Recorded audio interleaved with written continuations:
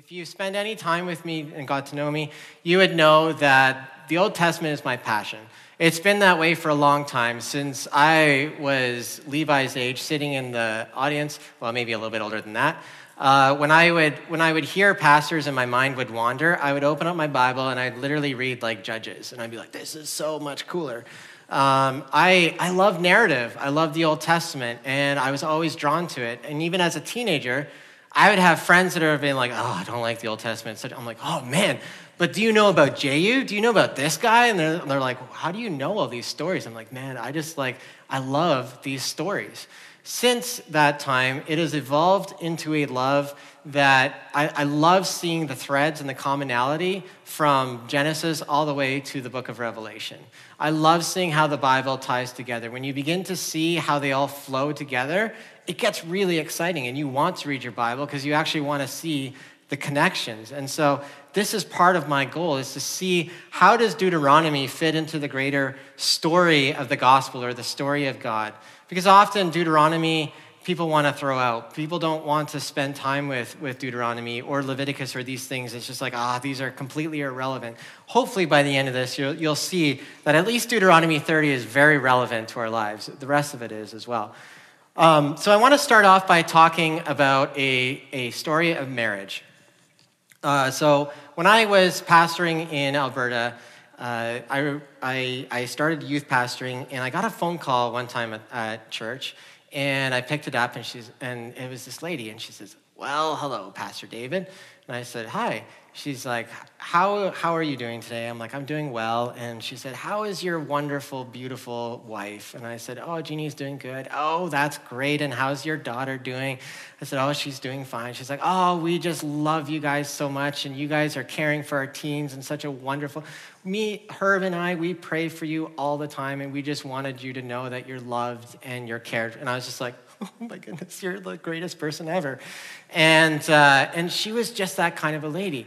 Now, she was wheelchair bound. She had an air machine, and her husband wasn't able to come to church because he would spend the time caring for her. Now, they literally lived across the alley and 2 doors up from the church, so they weren't that far from the church, but she was unable to attend very often on Sunday mornings because of her health concerns. And their marriage was a beautiful thing to behold. It was amazing. When she passed away at the funeral, I remember her husband, Herb, was giving this beautiful story of her. And I'll try and do this without tearing up, but at the end, he looked at the coffin and he said, I'm going to miss you, babe, and blew a kiss. And probably the first time that I've ever heard an eruption of crying within a funeral. I've heard eruptions of cheering and laughter, but I've never heard, like, collectively an eruption of tears. Just seeing the care and love that he had towards his wife was an incredible thing. See, this kind of story, this kind of love and care and attention is something that I think our world and our culture craves. We want to be cared for and loved for in that sort of a sense. Moses, in our chapter, is calling Israel into a covenantal relationship, a sort of wedding vow.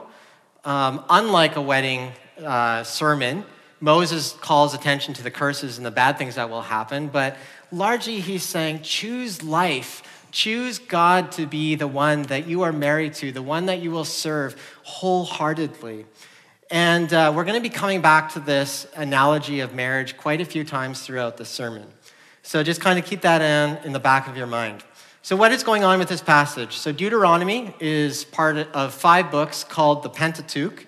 It seeks to unpack from creation all the way into Israel coming into their own land, becoming the rise of this nation known as Israel, and coming from a small family. There was like 2 or 3 families where it was just a single child, up to 12 sons into 1 million people. And our passage comes right at the end of the Exodus, or the exiting of Israel coming out of Egypt after living in Egypt for 400 years. Okay, at the end of the 400 years, they were all slaves and they were being mistreated. And so God sends Moses to go and bring them out. And so they grew from like 12 boys and 1 girl into 1 million people. And Moses, who's Moses? Moses was sent by God to bring Israel out of slavery and out of Egypt. That whole process is epic, and Hollywood thought so too, and they made a big movie out of it, right? The Ten Commandments, Charlton Heston, woohoo. But Moses goes and he draws Israel out, and that whole process of Israel leaving Egypt is incredible. Not to spend a lot of time, but Moses went to Pharaoh, right, the king of Egypt, to say, let my people go. Pharaoh refuses. And so God sends plagues on Egypt. And basically the whole lesson of that, in a nutshell, is for God to teach Egypt that he's in control, that Egypt isn't ultimately in control of the various things that he sends plagues on. And finally, Pharaoh relents after the death of his firstborn son. He says, okay, now leave. Not only does Israel leave Egypt, but Egypt actually funds Israel's leaving. This is incredible. Basically, they're giving them gold and silver and saying, will you please get out of Egypt? Like, we are done with you guys. So think about this. They're slaves, right? They're building everything, and then they're leaving filled to the brim with gold and silver and jewels and cattle and possessions and all these things. They leave Egypt in that way. And so they get through the desert, right? They get to this river called the Jordan, and they freak out. They completely freak out. They don't want to go into it, right? There's 12 spies that go over to take a look at the land. 2 of them are like, yes, we can do it. We can take it. The other spies are like, oh, heck no. These guys are huge. We're going to die. This is it. We're done. And so God takes Israel and has them wander through the desert for 40 years. For 40 years, as the people who didn't believe that God would give it to them, as they begin to die off. And so here we are in our passage. They've wandered through the desert for 40 years, and they're back at the Jordan River. Moses, because of something that happened earlier, was not allowed to cross over the Jordan with Israel to experience the promised land. And he was about to die. he was at the end of his life. That's the easiest way to put it. There's a little bit of complications when you read through it. But anyways, and Moses is giving a sermon. Deuteronomy, the entire book of Deuteronomy is a sermon. So we have a 34-chapter sermon of Moses recounting the entire time that they were in the desert. So Deuteronomy is a mix of both law and also a mix of narrative or story of how they wandered through the desert. It's amazing. The whole thing just comes from... This is the first time that Moses speaks to them from kind of a sermon that he's giving to Israel. The other times it's inscribed, it's law that God gives to Moses, Leviticus and Numbers. But Moses is preaching to them, and he's giving them a history of their wanderings and portions of the law. So the very first verse, we'll look on the screen here, that we see is, he says, and when all these things come upon you, and the blessing and the curse, which I have set before you, and you call them to mind among all the nations where the Lord your God has driven you. So he makes a specific reference here. He talks about blessing and cursing. And this is a very significant thing. So this is a freebie for you guys. Leviticus 26, okay, it's a book, it's another part of the 5-book series. And Deuteronomy 28. These are 2 chapters that talk specifically about blessing and cursing. Likely the headings in your Bible will say blessings at Gerizim or something like that, and then the curses. These 2 things are very specific and prophetic curses that will happen if Israel is disobedient towards God. So here's a pro-Bible reading tip for you, okay? So when you're reading through Kings and Chronicles, even portions of Judges, when you're reading through the prophets like Isaiah, Jeremiah, Hosea, and those kinds of things, keep 2 bookmark tabs in Leviticus 26 and Deuteronomy 28. Every time judgment is pronounced, go back to them and see if this was already predicted. And you will find out that Israel knew what was coming for 2,000 years. For 2,000 years, God gave it this is going to happen. Even the sieges that happened later on when they were being invaded, and it was you're going to eat eat your kids because you're going to be so hungry. These things are all talked about in Leviticus 26 and Deuteronomy 28. And so that's kind of my pro-Bible reading tip for the sermon. So our chapter 30, you'll notice it starts in verse 1 saying, and when all these things come upon you, all these things being the curses. So Moses is presuming that Israel is going to live in disobedience, and God has sent them curses and has scattered them throughout the earth. This is one of the punishments that they have. So we're going to read on in verse 2 and 5.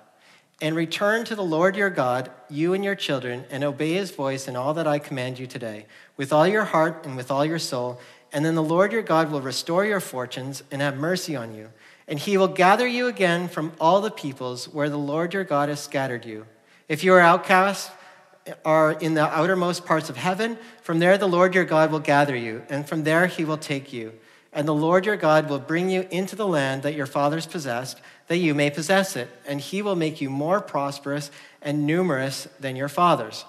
So again, if we go back one chapter to chapter 29 in Deuteronomy, it helps give important context to why Moses was actually saying this.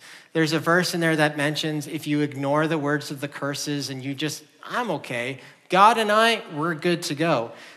He ignores it and behaves as though there's no problem. God will send a curse. They will be wiped out because, as verse 26 says, they worshiped other gods. So God will spread them across the earth. So here's the thing. This passage, as I was wrestling through it, I'm like, how do we helpfully help us to understand this idea of obedience and given life and disobedience and given death? Because this is really important for Moses. And one commentary kind of helpfully pointed out, through marriage, and talked about two pillars like obedience and love. So here's the thing. Jeannie and I, we did traditional vows. And for those of you who are going to get married, please do traditional vows. Because the beautiful thing about them is it reminds all of us who've gone through it what our vows actually were. Again, that's not even my thing. I think some other preacher said that, and I'm like, yeah, that's really good. It reminds us of the promises that we made. And predicated on marriage is obedience and love. These are two things that are extremely important foundations for marriage. Because if I love Jeannie, let's say, well, I do love Jeannie. Let's assume that I love Jeannie.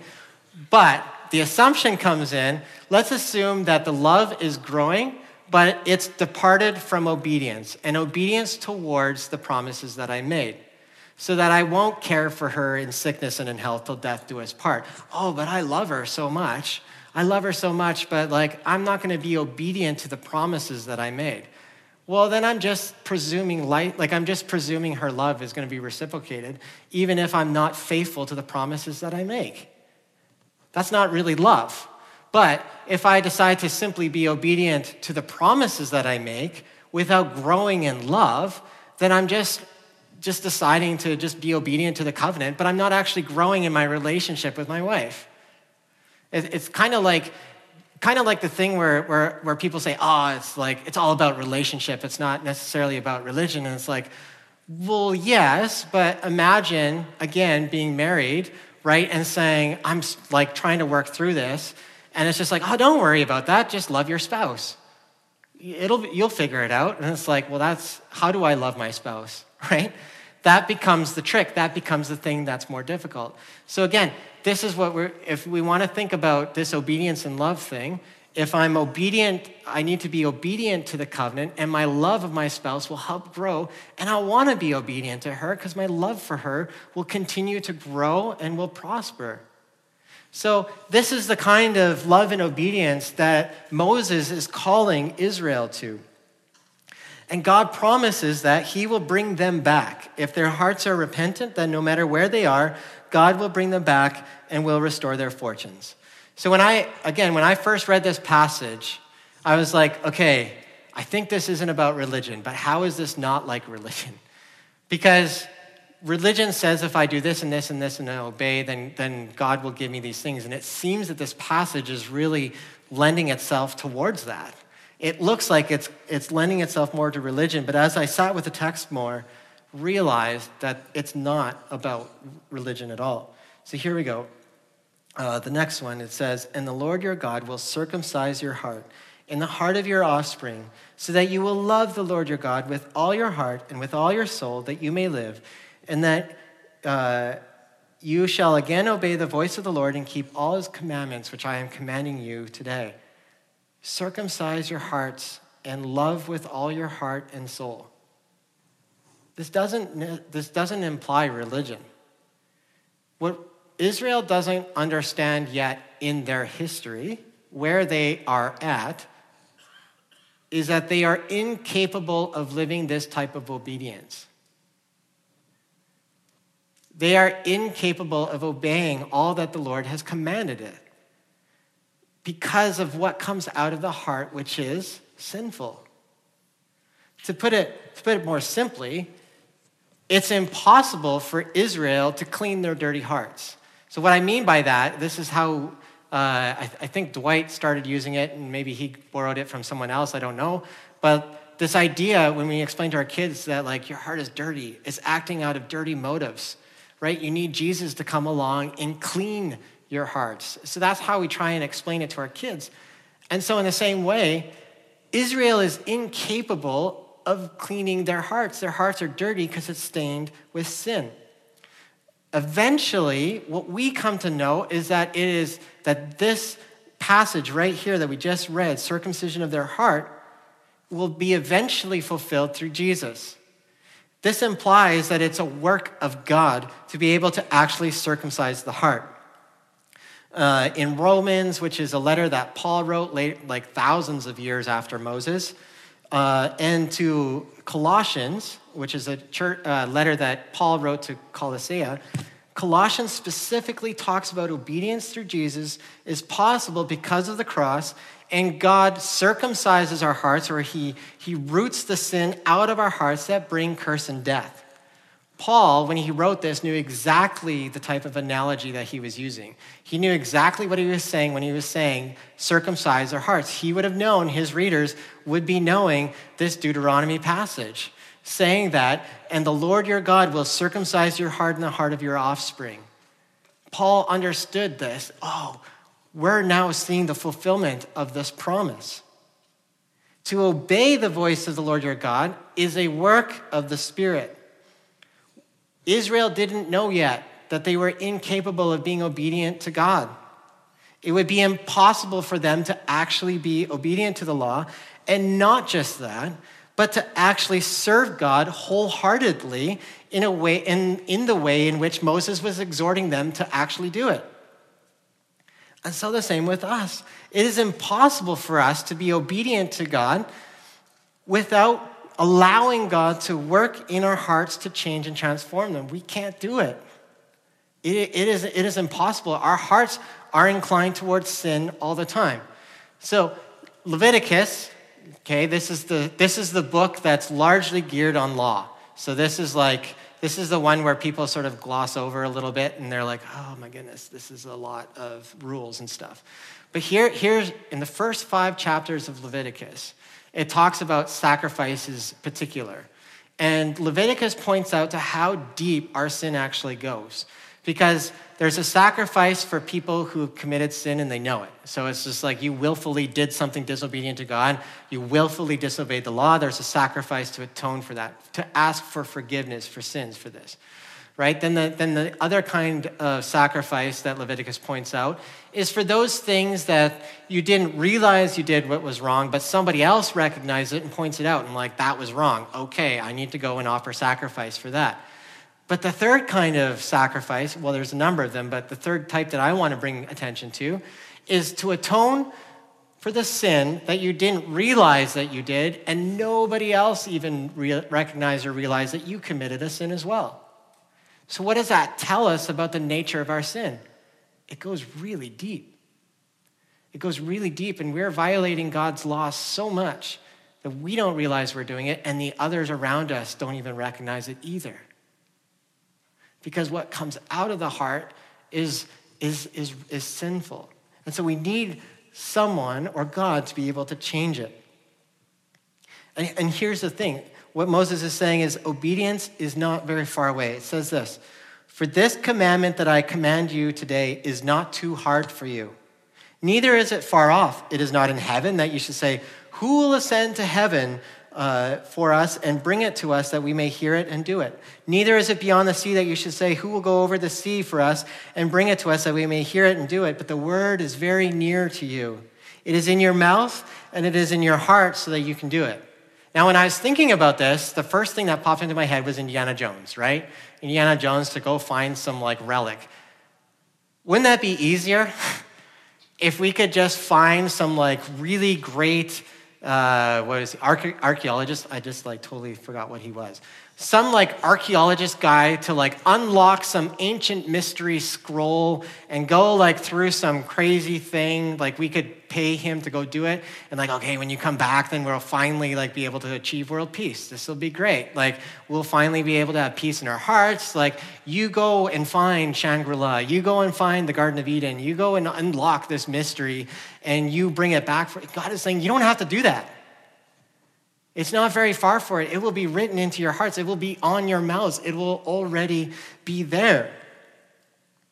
Moses promises that there will come a time when hearts are circumcised, that God will delight in providing for them, that turning to God won't be hard and it won't be difficult, that it'll actually be in your mouth and in your heart so that you can do it. Again, what Israel didn't understand in this period of history was that this will come in the finished work of Jesus. Now, okay, there were certain characters as you continue reading that begin to understand the heart of God. They begin to understand what the law was for. People like King David. David understood God. He unlocked the mystery of the Pentateuch and was just it's life. It's a light unto my path, and it's a lamp to my feet and a light to my path. He writes the longest chapter about how much life exists within the law. So there were people who began to understand the heart of God, but we finally begin to see it completed in the finished work of Jesus. Israel had to live in a perpetual state or a continual state of offering sacrifices for their sins in order to gain forgiveness for them. But as Israel's history begins to unfold, we learn through different stories and through the prophets what God truly desires of his people. And this is to love the Lord your God with all your heart, with all your soul. Jesus says this. Somebody asked him, a teacher, a lawyer, an expert of the law says to Jesus, "What is the greatest commandment?" To love the Lord your God with all your heart and soul and mind and strength. And the second one is like it, love the neighbor as yourself. And the lawyer's like, "Yep, you got it." Good job, Jesus. Right? They're incapable of doing it without him. Hebrews 10, 14 and 18 says this. "For by a single offering, he has perfected," do you want to jump ahead? "For by a single offering, he has perfected for all time those who are being sanctified. And the Holy Spirit also bears witness to us, for after saying, 'This is the covenant that I will make with them after those days,' declares the Lord. 'I will put my laws on their hearts and write them on their minds.' Then he adds, 'I will remember their sins and their lawless deeds no more. Where there is forgiveness of these, there is no longer any offering for sin.'" So Hebrews, we don't know who the author is, but he's writing to Jewish people. His audience is a Jewish crowd that knows the law really well. The writer of Hebrews is quoting a prophet. He's quoting Jeremiah. And guess what passage Jeremiah is quoting? Deuteronomy 30. The sacrificial system that was instituted was only capable of forgiving sins. It was not capable of changing their hearts, aka the sanctification or sanctify that our passage says, where it says, "For by a single offering he has perfected for all time those who are being sanctified," being made holy, being made in the image of God, being changed and transformed into the person who God asks us to be. So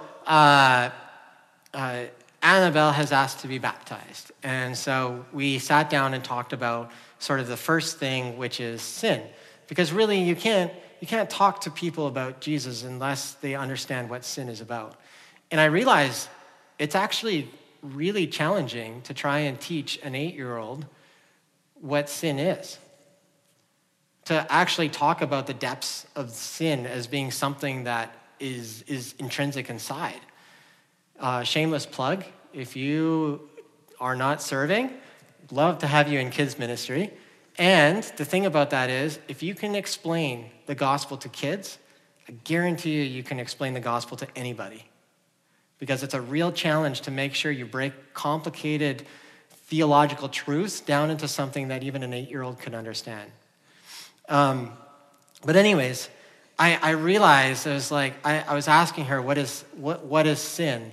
And she was saying, well, doing bad things. It's like, okay, that's part of it, but it's not the whole thing. And I'm like, oh man, like, how can we explain that it's like deep inside of us, that it's like from our hearts?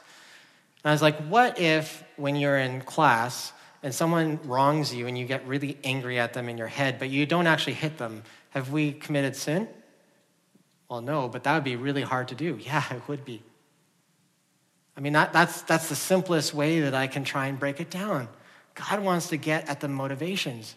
Jesus tells us when he comes and he starts teaching about these things, he says, oh, you haven't committed adultery. Good, I'm glad you resisted the urge to go and sleep with your neighbor's wife. But let me tell you something.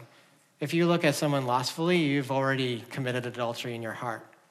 Oh, you've resisted the urge to kill somebody. I'm glad you've resisted the urge to murder somebody. But let me tell you this, if you have hate in your heart towards that person, you've already committed murder. So Jesus is saying that, like, sin isn't what you think. It's actually much more intrinsic to who you are. It's these things inside that even desires to do those things. That's how deep it goes. What's true for Israel is true for us. As we choose to follow and worship God, God changes our hearts to live in obedience to him. We're incapable of serving him ourselves. We need to continually look to the sacrifice of Jesus, and he will change and transform the actions of our hearts to become more like his.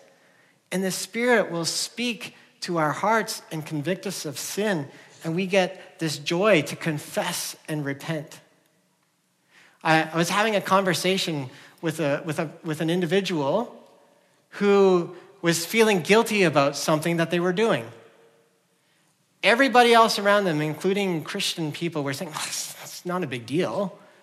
Like, you really haven't done anything wrong. You shouldn't feel bad about that. It's just your Christian conscience. And that was even Christians who were saying this. And no, by worldly standards, no. She wasn't doing anything wrong. But the Spirit was testifying with her spirit that what she was doing was wrong. And so she said, what do you think? And I'm like, well, you were sinful. You did what was wrong. I felt that I was sitting in Deuteronomy as well all week, so that was there. But I was like, no, what you did was wrong. Let me be that voice of conviction. The Holy Spirit was testifying with your spirit, telling you that that situation was wrong. But here's the hope. You don't have to sit in condemnation anymore. You were wrong, you confess, you say, Lord, I'm sorry, I pursued it, I ignored you, can you forgive me? And guess what? You get forgiveness. It's no longer held against you. David understood this. The guy committed murder and adultery. And he spent his time confessing before the Lord. Psalm 52. Man, if you're ever sitting in conviction, read Psalm 52. Because by the end of it, he's just like a broken and a contrite heart. You will not refuse, Lord. You won't refuse it. So I get to have forgiveness. I get to have grace and mercy, even though I've committed this act against you. And so there's this choice that's set before Israel. See, I set before you today life and prosperity, death and destruction. For I command you today to love the Lord your God, to walk in obedience to him and to keep his commands, decrees, and laws. Then you will live and increase, and the Lord your God will bless you in the land you are entering to possess. But if your heart turns away and you are not obedient, and if you are drawn away to bow down to other gods and worship them, I declare to you this day that you will certainly be destroyed. Now choose life, so that you and your children may live, and that you may love the Lord your God. Listen to his voice and hold fast to him, for the Lord is your life, and he will give you many years in the land he swore to give to your fathers, Abraham, Isaac, and Jacob. Throughout Deuteronomy, Moses is begging Israel, love God with everything you have in you. Love him, love him. There's life, there's blessing, there's everything in there. Love God. Please, Israel, understand. Look at our history. Every time we've been disobedient, he's brought destruction, he's brought judgment. Love God. In loving God is life. Love and obedience to God guards our heart against idolatry, which is serving other gods. And he points this specifically. But if your heart turns away and you are not obedient, and if you are drawn away to bow down to other gods and worship them, I declare to you this day that you will certainly be destroyed. I think what happens, and what happened in Deuteronomy 29, as Israel was ignoring the warnings of the curse, is what it says, oh, God and I are okay. I think what happens is our hearts desire other things. Our hearts desire other things. And so the accusation against Israel was that Israel was mixing belief in God, in Yahweh, with other religions. This is the accusation that God has against Israel throughout their history. Have you ever done a study on the gods of Baal or the Canaanite gods? They're disgusting. They are despicable. Like when God uses those words, he's not kidding. Do you know that they have found statues of the deities of the Canaanites and found STDs on them? They venerated people that were living like that. This is why God was so angry against them. This is the accusation. And Israel was mixing in these worship of these gods of Baal in with true worship of Yahweh. And the accusations are, I know there's kids, but you're whoring yourself out to other gods, to other religions. Again, going back to the analogy of marriage, infidelity is something that is devastating. It's absolutely devastating. And that's why God uses it, because there's no closer intimacy than between a husband and a wife. And when that is destroyed, it's devastating. And so God was devastating when they enter into this covenantal relationship of love and obedience, when they go off to other gods. It broke the heart of God. One commentary said this: since for the Israelites, true worship involved total obedience to all that the Lord demanded, it was not possible for them to give allegiance to any other deity. Ironically, by being restricted to worship only the Lord, the Israelites were freed from the difficulty of trying to meet the sometimes conflicting demands of different deities. If Israel followed the law that was given to them, they would be spending their time worshiping God literally all the time. They had festivals, like crazy festivals. Israelites had so much time off. Like they had more time off than we could ever imagine. The cycle of rest and enjoyment of things was constant and continually, because they just looked to God as their provider for everything. So all they needed to do was just rest and enjoy God, work the crops and work the different things that they were responsible for, and God would send blessing and they would just get to enjoy God. They would have no time to look at any other God, because God filled up their time with all this cycle of worship and rest and all this kinds of things and things that they had to do. And in it came life, and in it came blessing. This offer of life and death is still in front of us. We have the same warnings that Israel has, the same offer of life and death. Because of Jesus and the sacrifice he made, we no longer need to worship any other gods that we raise up above him. I don't need to serve money because he will provide all that I need. I don't need to live as a slave to my possessions. I don't need to do that anymore because God will give me everything that I have need of. I don't have to serve sex anymore because I get all the satisfaction and enjoyment and pleasure from worshiping and serving God. I don't need to work as a slave to my job because God promised that he would provide for me. These are amazing truths. I don't need to work for the approval of anybody else because I already have the Father's approval. This is the whole thrust of the gospel. We have this life and death thing. I don't need to live with unforgiveness and anger and hurt and bitterness anymore. I can give it away freely because Christ has forgiven me. So I don't need to hold on to these things. I don't need to hold on to anger and bitterness. I can give it back to God. I can release my heart from it because God first loved and forgave me. Amen? This is incredible truth. This choice of life and death is still before us today. See, Jesus took all the curses and the death and he took it on himself. And 1 Peter tells us that he himself bore our sins in his body on the cross that we may die to self and live to righteousness. For by his wounds we are healed. He took it all on himself. And he destroyed it at the cross.